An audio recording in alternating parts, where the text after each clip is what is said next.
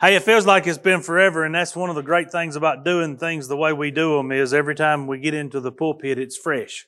It feels like I'm due to be here, and it's the same thing for Kevin when he gets back up here. It feels like it's about time, and that's one of the great things about how we do things. And I wouldn't want to do it with anybody else in this world. I can assure you of that. We've had a lot of success at this and had a great relationship throughout the process of doing this. And again, every time I get up here, I feel like it's the first time in a while. Even if it's only been 2 weeks, it feels like it's the first time in a while. I also don't normally try to come in behind Kevin and continue with something he was doing, but I liked the place that we were at and I felt comfortable with where we were at. So we're going to try to not necessarily exactly where Kevin was, but kind of stay in that general mindset and that general way of thinking. We've been taught, he started it off with being born again and the test to see if we've been born again, and then the application of being born again. And we've been kind of going through that. We've been in Ephesians for the last little bit in chapter 4:17 through. Been in that area. And I kind of got to looking ahead and trying to figure out where Kevin was going next and that kind of thing. And I come into this spot and I said, if he don't get there, that's where I'm going to go. So that's how we got to this. And I know this says imitate God in your marriage, and that's what we'll be talking about. But for those of you who are not married, don't cut me off, okay? You know those little video clips that pop up and it says watch till the end? You know, the good stuff said, don't cut this off early. You're going to miss it. Don't cut me off this morning, okay? Stay with me. I'm going to say some words here in the beginning that to some of you is going to be offensive. Hey, don't cut me off. Don't shut me down. Stay with me. Stay with me to the end, okay? Go with me all the way to the end. Don't let it make you want to tune me out because of the subject matter or because of the early parts of the message. I promise if you'll ride it to the end, everybody in here can take something home with them that's worth having. Okay? Our goal is to grow. Our goal is to get better.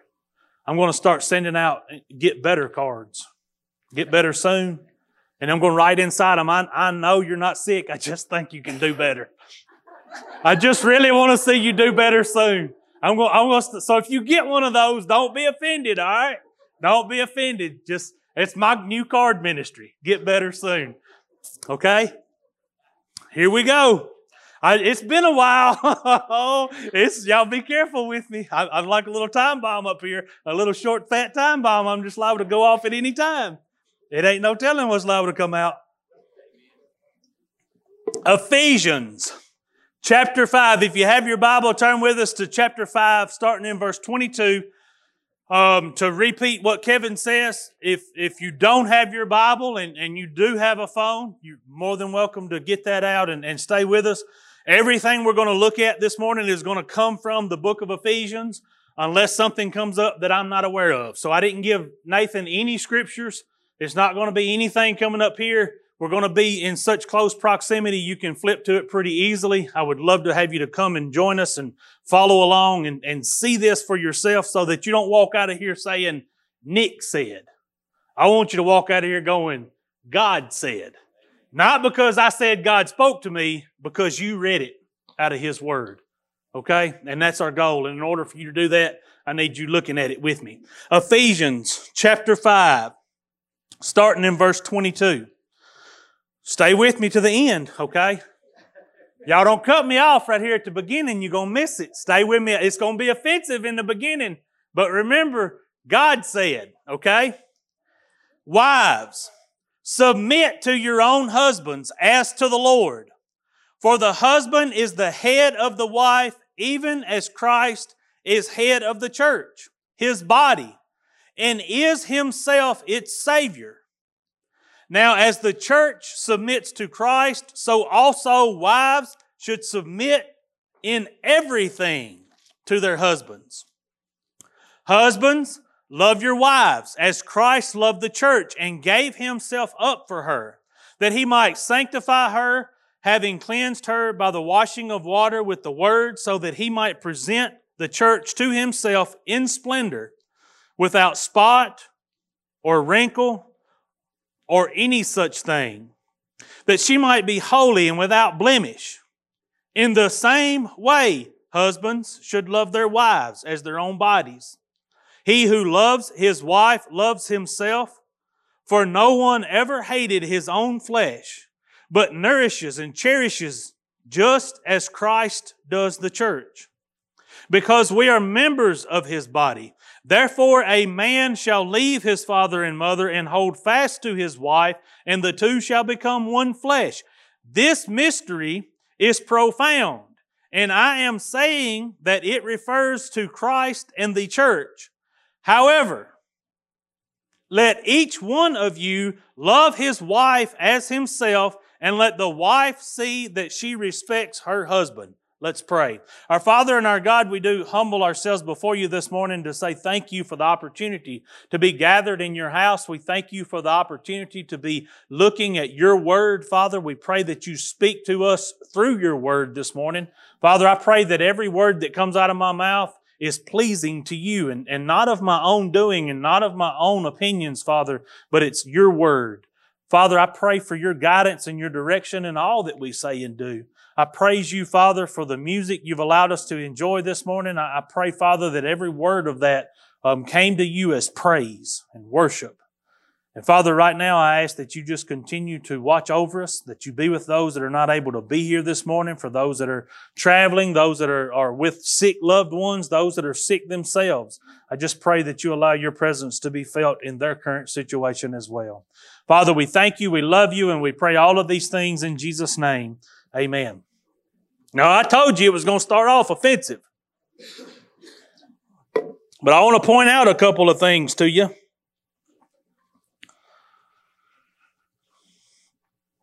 Go back to Ephesians chapter 1, verse 9.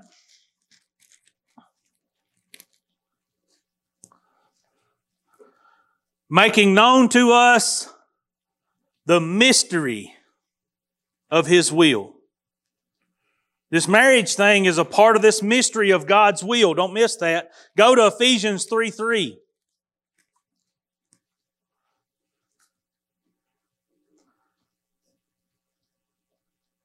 How the mystery was made known to me by revelation. Throughout this letter, we've been talking about the mystery of God's will. And we've seen the mystery come in Revelation. We're going to see some more of that right here. But I'm going to tell you right now, this marriage thing is a part of the mystery of God's will. You with me? You understand what I'm telling you? In other words, I can't stand up here and explain to you all the ins and outs and nuances and draw it out and make you understand it. It's a little bit mysterious. It's a little bit, listen, here, let me give you an example. I'll use myself and my wife. For 21 years, Fagin and Francis King raised me up. And they poured everything they had and every bit of knowledge that they had about finances, about raising kids, about how to act, about how to treat people, about rights and wrong. They poured every bit of that into me for 21 years.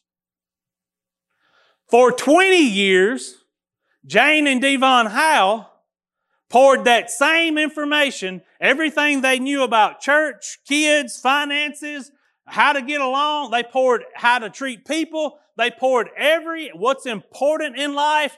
They poured everything they knew about life into Amanda for 20 years.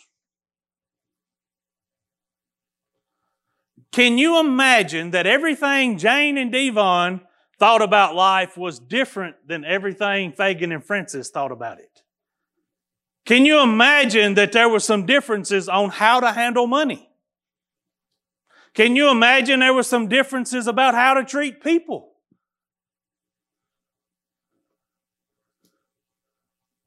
Two shall become one flesh. Good luck. Because they took everything that I knew and everything she knew and stuck us together under one roof and go, can't imagine where friction would come from. Right? That happened for every one of us that's been married, right?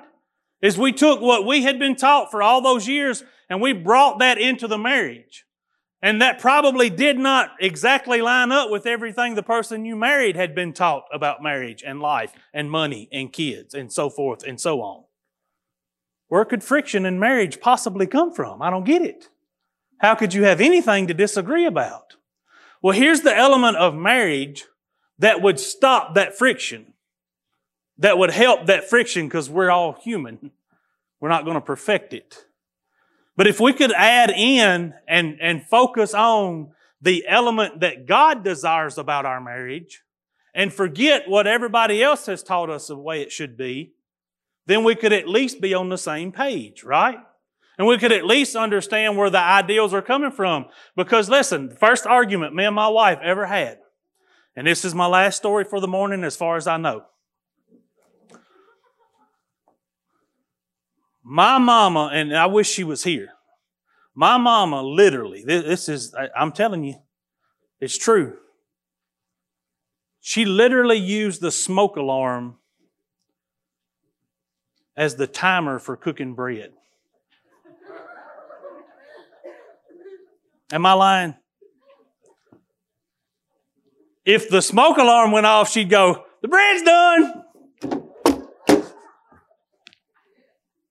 Literally. I'm telling you the truth. So me and my wife get married and she cooked some kind of cornbread, I think. Some kind of bread. And she brings it out and she sets it on the table. And I come in and I sit down and I look at it and I go, "That needs to go back in the oven." And she said, "Well, you mean it's golden brown?" I said, "No, that's raw." See, I didn't know you could eat the bottom of bread. Right? Because my mama used the smoke alarm to cook bread. That was the first big fight. So I can't imagine where friction comes. Even the way we ate was different. Even our expectations was different, right? So then you come into this marriage and there's this friction and you go, "Where's that coming from?" I know where it comes from. But we can help some of that if we can both get our minds set and focused on a central location. And that central location is the mystery of God's desire for a marriage. Right? Now, we've seen that we have a mystery going on here. and what just to give you some background to get to where we are now, like I said, we've been looking at chapter 5 starts with, "Be imitators of God." Right? Chapter 5, verse 1. "Therefore be imitators of God as beloved children and walk in love." And then we get over here and he gives us 3 specific examples of places we can apply that and walk that out. In marriage, in children and parents, and in what we'll call bosses. Right? So he's given us specific, be imitators of God. Walk it out. The things that we've been learning, the things that Kevin's been talking about for the past few weeks, we're going to see what that's supposed to look like in a marriage. How we be imitators. This is imitators of God. If God was in front of us and He was drawing it out, this is what it would look like. This is how God would want it to be. I didn't say this is how the Baptist would want it to be, or this is how the Methodist, or this is how Nick, or this is how a man. This is how God would expect it to look. You see, everything in this world is supposed to be a physical representation of a spiritual truth. Your marriage is supposed to represent the relationship between Christ and the church. That's the purpose of your marriage in this world. It's so that people can look at your marriage and see what the relationship between Christ and His church looks like. Are you offended by the fact that God requires you to be submissive to Christ? No. No. So why would you be offended by the fact that God asks you to be submissive to your husband? Now, the first thing I want you to notice, it does not say all women be submissive to all men. It says for the wife to be submissive to not all husbands. What does it say? Her own husband. So see, I can lighten some of that offensiveness by just slowing down and letting you read this and see what it actually says.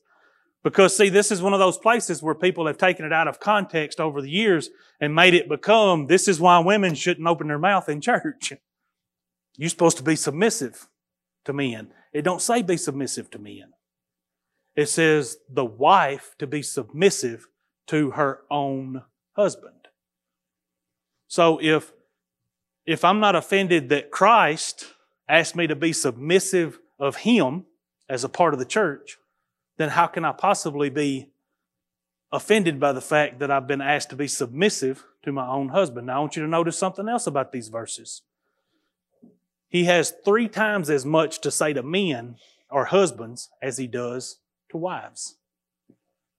3 times as much. There's 3 verses to the wives, there's 9 to the men. Don't miss that. Don't miss that. Now because this is another place that gets crossed up on the cover. One more thing, then we're going to dive in. There are no stipulations on either one of these 2 sections. In other words, it don't say, wives, if your husband is godly, be submissive. It don't say, wives, if your husband loves you like Christ loves the church, be submissive. Does it? It's cut and dry, stand alone. It's a covenant. It's not a contract. A contract says, as long as you do your part, I'll do mine. And as quick as you don't do your part, I'm out of it. A covenant says, I'm going to do my part regardless. Regardless of what you do, I'm going to do my part. That's why God gave us a new covenant.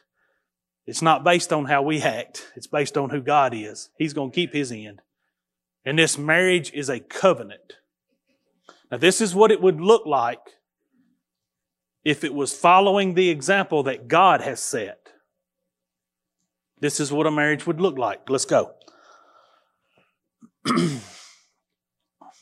Don't forget, in first part of this chapter, chapter 5, verse 1, we were called to be imitators of God and to walk in love. Wives, is there any doubt who he's talking to? Any way we can object that this is not talking to wives? Absolutely not. Very specific. Wives. Listen to me. Wives, submit to your own husbands as to the Lord. He gives us a description of what this submission looks like. So we can't get our wires crossed on thinking, well, maybe that word doesn't really mean what we think it means. Submit to your own husbands as to the Lord. Be submissive. All right, let's keep going. Because again, some of you I can't stay here long because some of you are going to tune me out and you're going to miss the part at the end. I had a couple, I said I was done with stories, but I can't ever read this without this coming to my mind. Don't look at me like that. My wife's cocked her head and went, please don't. Oh yeah, I am. I've already cleared the room, I know. I was doing a wedding one time, and this was a while ago, a long time ago, and I didn't do my premarital counseling the way I do it now, and this is one of the things that changed it. As I was reading the vows, and I said to her, do you promise? And I got to the part where I say, serve and obey. And when I said it, this lady's eyes, they got big as the top of that cup. She kind of leaned back, and I thought, she's not going to say I do. She's not going to say it. And I get to the end of her part to speak, to say I do, and she just stands there with her eyes this big around. I'm going, this is uncomfortable. This ain't going to be good at all. And she finally kind of mumbles out a little bit of a I do. And we get through the ceremony, and I took them both to the back, to back here. and went off in a room, and I got my Bible out, and I went, I could see that when I said that, you weren't in agreement. But let me show you, and I took her to this place in Scripture and showed her exactly what I'm talking about this morning, and she was okay with it. So from that day forward, this is one of the first places we go in premarital counseling, so that you understand what you're signing up for, because the word obey triggered something in her. The word she was not willing to just randomly obey this man because of lack of understanding. And my hope is that this becomes less offensive overall when we gain understanding of exactly what's being talked about. And again, remember, be imitators of God. Walk in love. This is what it should look like, a physical representation of the spiritual relationship between Christ and His church. This is what we're supposed to be representing as we walk around as married people on this earth. It has purpose. The reason it's supposed to be this way. Keep going with me. Christ is head of the church, His body, and is Himself its Savior. Now, as the church submits to Christ, so also wives should submit in everything to their husbands. I ain't add nothing to that. I didn't use no trickery to translate that and change those words in any way. I read it to you straight from the Word of God, right? And it says what it says. And you can do your word studies and you can do your context, and I promise you, you'll find out that it says exactly what you think it says right now. The problem is oftentimes we want to stop right there at those 3 verses. We want to stop right there, and we want to proclaim that somehow, some way, that the wife is lesser than the husband.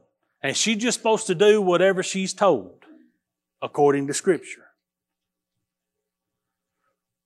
But if we continue to read and we continue to look, what we're going to find out is the woman is equal, but not the same. This is where our society has got all messed up. Man and woman are equal, but not the same. The man and woman's role are equal, but not the same. I am in no way capable of being the nurturer that my wife is to our daughter. I'm not built that way. If we take, and we're fixing to see this, you can look back you'll be able to see this just shortly. If we take the strongest man in the world and pit him against the strongest woman in the world, who wins? Every time the man wins. I didn't say that there ain't some women stronger than some men. I didn't say that. But I said if we take the top of each, if we take the fastest man in the world and we pit him in a race against the fastest woman in the world, who wins? Hands down, every time. Because we are equal, but not the same. Our roles are different. Our makeup is different. Our structure is different. Our anatomy is supposed to be different. Right? Because some people can't leave well enough alone. It's supposed to be different. And it's that way for a reason. Why? Because we were put here with a purpose in mind. And when you go to messing with that purpose, and you start altering stuff that ain't supposed to be altered, everything gets out of whack. That's what we're looking at today, is it's out of whack. And it's out of whack because we got off of purpose and original intent. Wives, submit to your own husband. Don't worry about somebody else's husband. Ain't none of your business. Don't worry about somebody else's wife. Ain't none of your business, right? To your own. Keep that in order. The understanding that we are equal, but not the same. And there's no shame in being exactly what God created you to be. what God created you, not what you naturally are. Because naturally I'm a sinner. Right? That's what I was born in this world as. We learned this in Sunday school this morning, earlier in the book of Ephesians, as a matter of fact. Chapter 2 starts off with the words, you were dead in your trespasses and sins. That's how I came into this world. So I'm not here to pursue what I naturally am, because what I naturally am is a sinner. I'm here to pursue what God desires for me to be. And that's the opposite of what I naturally am. And when I start to see the difference in those two things, then I can get into my role. I can get into my role as a man, as a husband, as a father, as a leader, as a pastor, as a teacher. But until I understand that it is not God's desire for me to be what I naturally am, I can't do none of that stuff. I can't be the best father that I can possibly be until I have an understanding that I can't be what I naturally was. Because what I naturally was is dead in my trespasses. I'm trying to overcome what I naturally am. As a man, as a father, as a husband, as a pastor, I'm trying to overcome what's natural to me every day. Every day. You have to overcome what's natural. We're not worried about what's natural to you. We're worried about what God created you to be. Right? That's what we're trying to get to. Is God created me to be an imitator of Him. Was I born an imitator of God? No.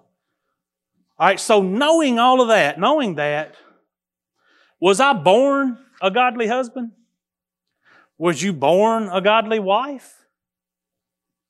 You can't get to be either one of these things until you have the understanding that you're trying to be the best of what God created you to be, not what you naturally are.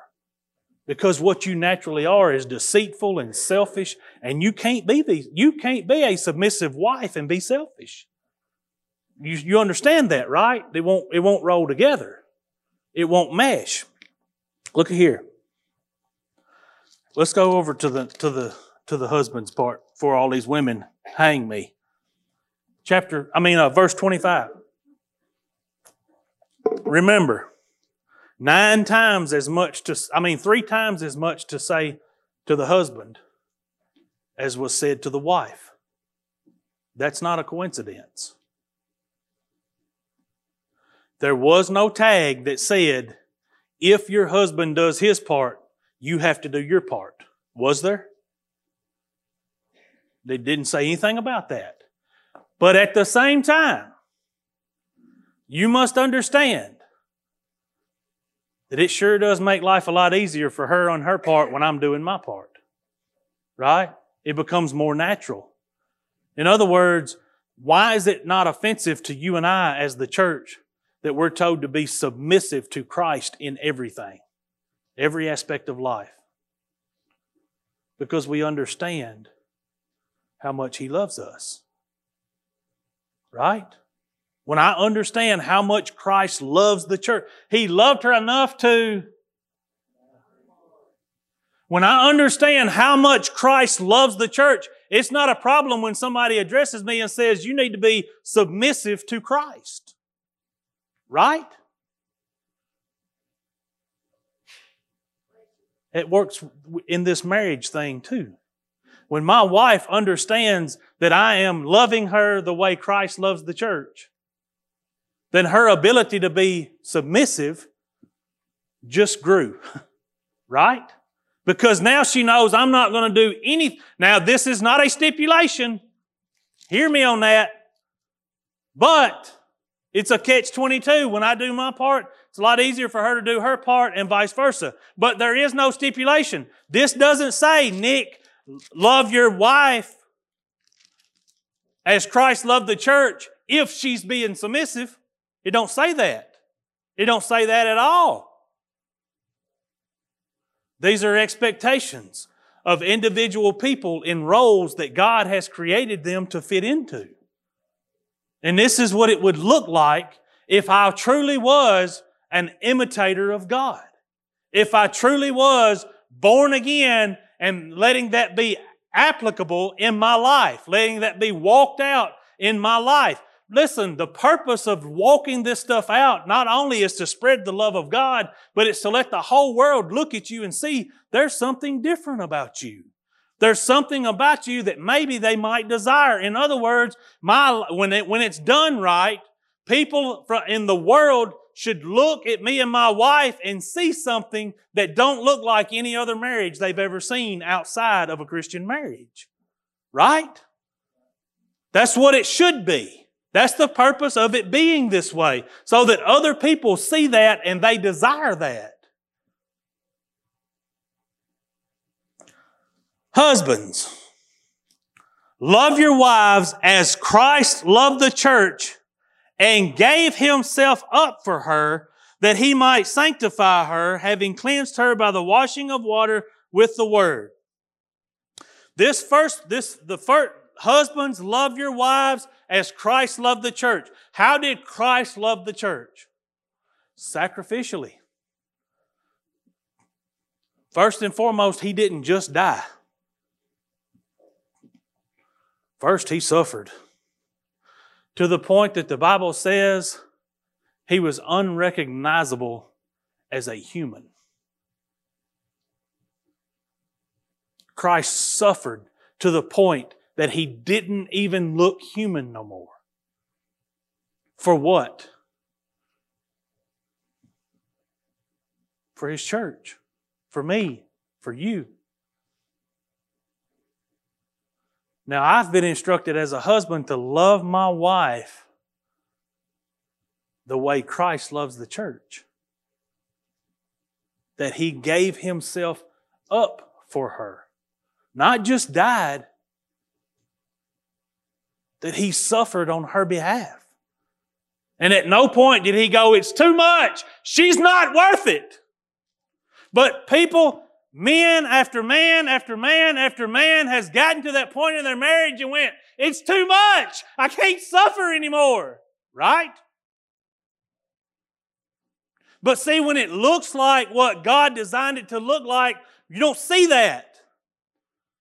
And that's when people step back and look at that marriage and go, I ain't exactly sure what it is, but that one looks different. That one don't look like the rest of them. Because that sacrificial love is involved.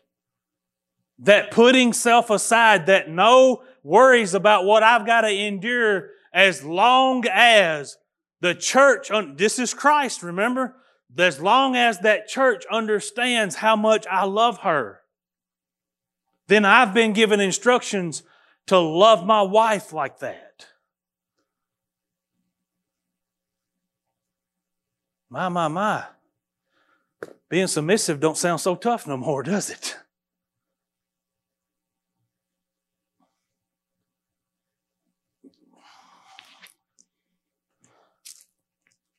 Now, after husbands love your wives as Christ loved the church, it starts at, and gave Himself up for her. We start into a description of what Christ did, not what the husband did. Okay? And He gave Himself up for her that He might sanctify her. You can't sanctify your wife. Okay? That ain't possible. Look at this. Having cleansed her by the washing of water with the word. Only Christ can do that. So that He might present the church to Himself in splendor, without spot or wrinkle or any such thing, that she might be holy and without blemish. That's what Christ did. Verse 28, but look at this. In the same way, husbands should love their wives as their own bodies. In the same way, husbands should love their wives as their own. What is the number one important thing to us naturally? Every one of us. What is the number one most important thing? Me. Right? I naturally, I am the most important thing in this world. That's my natural mindset. Me. I want what I want when I want it. So much so that people have made billions of dollars catering to that mindset in me and in you. So much so that they've spoiled us to the point that all we know is, listen, it's even, I've used this example for a long time, but I've noticed something over the last few months. It's got worse. We want to pull to the first window and tell them what we want, go to the next stop, give them our money, go to the next stop, get our food, and if the whole thing takes more than 5 minutes, we're mad. Right? That's how selfish we are. It's got worse. You don't even have to order at that microphone, that speakerphone no more. Oh no, you can get on your phone and on your way there, punch it in the app, and when you pull up to a speaker, go, I got a mobile order. And they go, what's your name? Nick. All right, see you at the first window. I don't even have to give them money. It got paid for off that app. They just hand me a receipt and my food. It don't take 5 minutes no more, fellas. And they're making millions off of that, but our selfishness, our desire for what we want when we want it. That's what drives that whole industry, right? It's the microwave society. We want to throw it in there. 2 or 3 minutes later, come out yummy and tasty. Versus put it in the morning before you go to work. Right? Let it cook all day. Used to, you come in here at church and go, y'all don't worry about how long we are. Your beans won't burn before we get out of here. How many of y'all put beans on before you came to church today? Be honest. That's a 0. We don't work like that no more. My grandmother used to sit in this church and panic over how long we was because she literally had food cooking while she sat in church. We don't do that anymore. It takes too long. It takes too much effort. That's why these principles that God gives us are so hard for us to follow. That's not how we work anymore. We want what we want when we want it. And the Bible says, nobody hates their own body, right? Love her as yourself. And that follows after he gives us the description of what Jesus has done for the church. You see that, right? Let's look at that one more time and slow down a little bit and leave off all the stories so you don't get confused. All right, 28 says, in the same way. What is the same way? Go back up to verse 26. That he might sanctify her, having cleansed her by the washing of water with the word, so that he might present the church to himself in splendor, without spot or wrinkle or any such thing, that she might be holy and without blemish. In the same way Christ did that, husbands should love their wives as their own bodies. In other words, the most important thing to Christ is that His church was presentable to His Father. Right? That's what that says.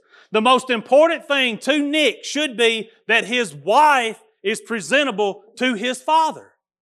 Right? In the same way. In the same way. It should be my goal to make sure that my household is run in a way that everybody understands the most important thing is whatever God wants. That's the way it should be.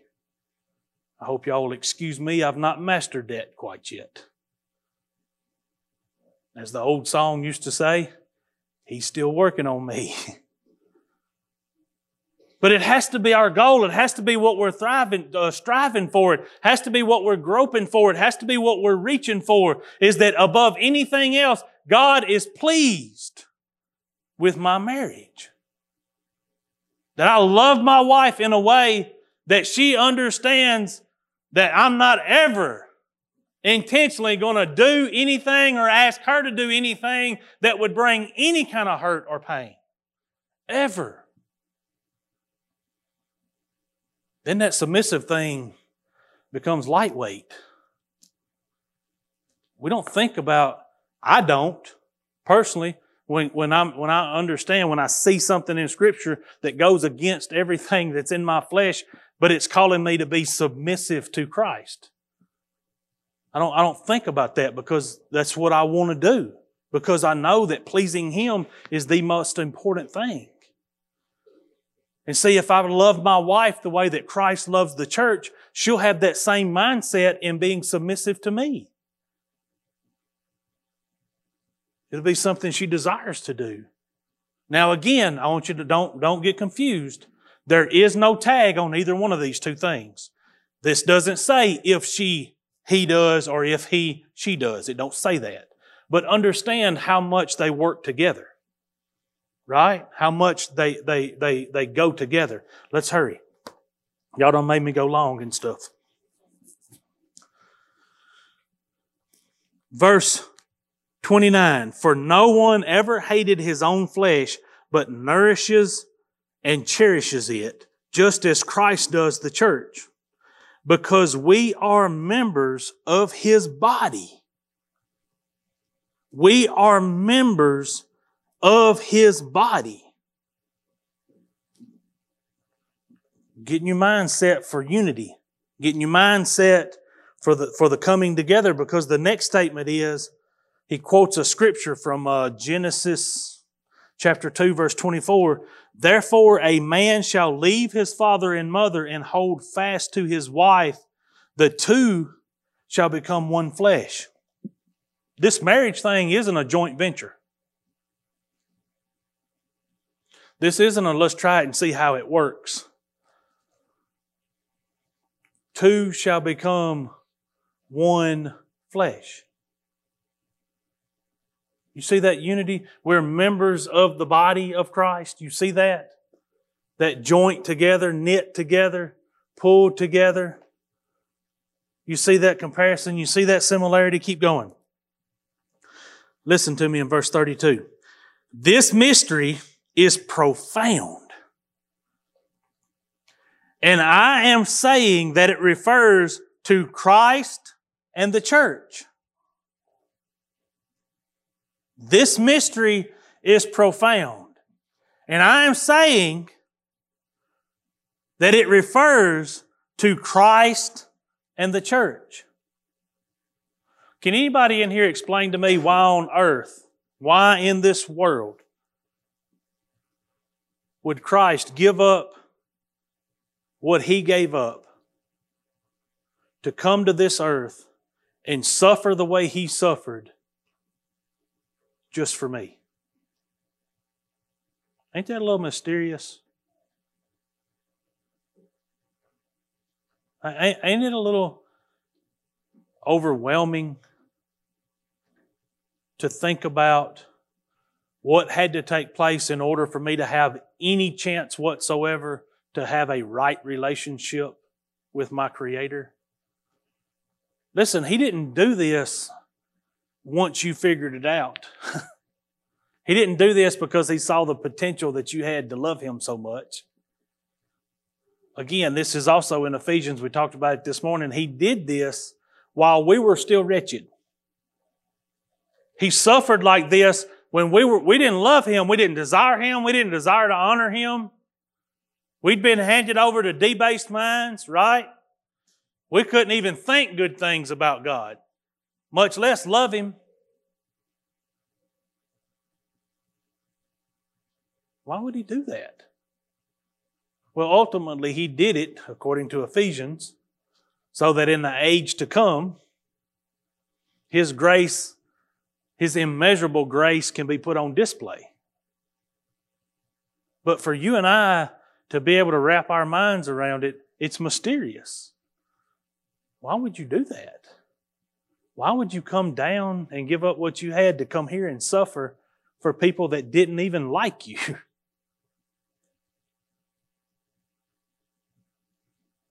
It's mysterious.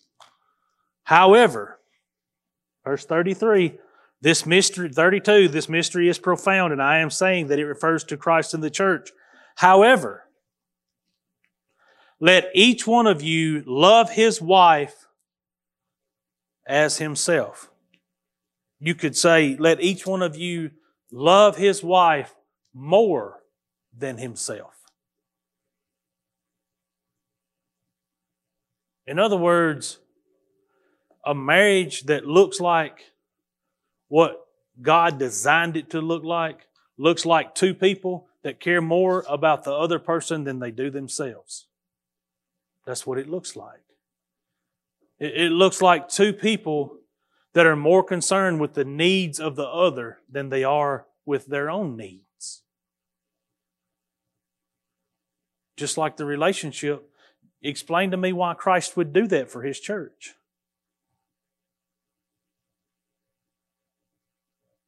Because His desire was for His church to have an opportunity. And why in the world would we be so submissive to Him? Again, the two, it doesn't have any stipulations.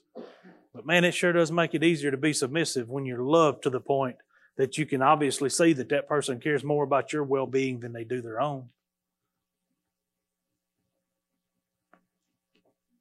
Be imitators of God. And listen to me, if you're a person that's not currently married, you ain't got to that point yet, I want you to write a note somewhere and remind yourself of this right here, so that you can be in this place going in. Not get halfway in it and figure out you've done it wrong, try to back up and refigure. It's a lot easier to go in with this mindset and keep it than it is to change it once you get in. Not impossible. Man, it's a lot easier when you start in the right place.